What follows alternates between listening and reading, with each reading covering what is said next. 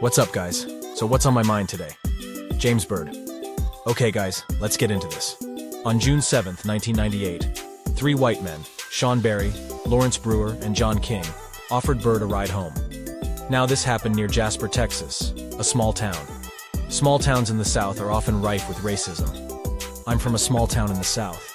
You usually know where the racist people and places are, and you stay away from them in those areas. But you see, those three men had malicious intent to carry out, and Byrd would not have known that. James Byrd had a prior acquaintance with one of the men and had accepted a ride from him before.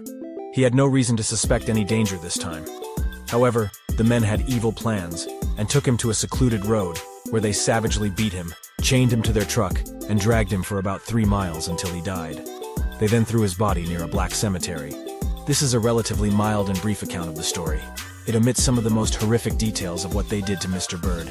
It resembles the killings of Emmett Till, Trayvon Martin, Tamir Rice, and many others. So when Jason Aldean sings about small towns and shows racist symbols in his video, such as the courthouse notorious for lynching black people, he is sending a clear message. I read Mr. Aldean's apology, and I think he is more than showing his hand when he states people don't agree on how to get back to normalcy. That is because many black people don't understand what sense of normalcy he's talking about. There are many stories of people that look like him destroying small black towns because those white folks did not think those black people deserved whatever they had. Is that the normalcy he is talking about?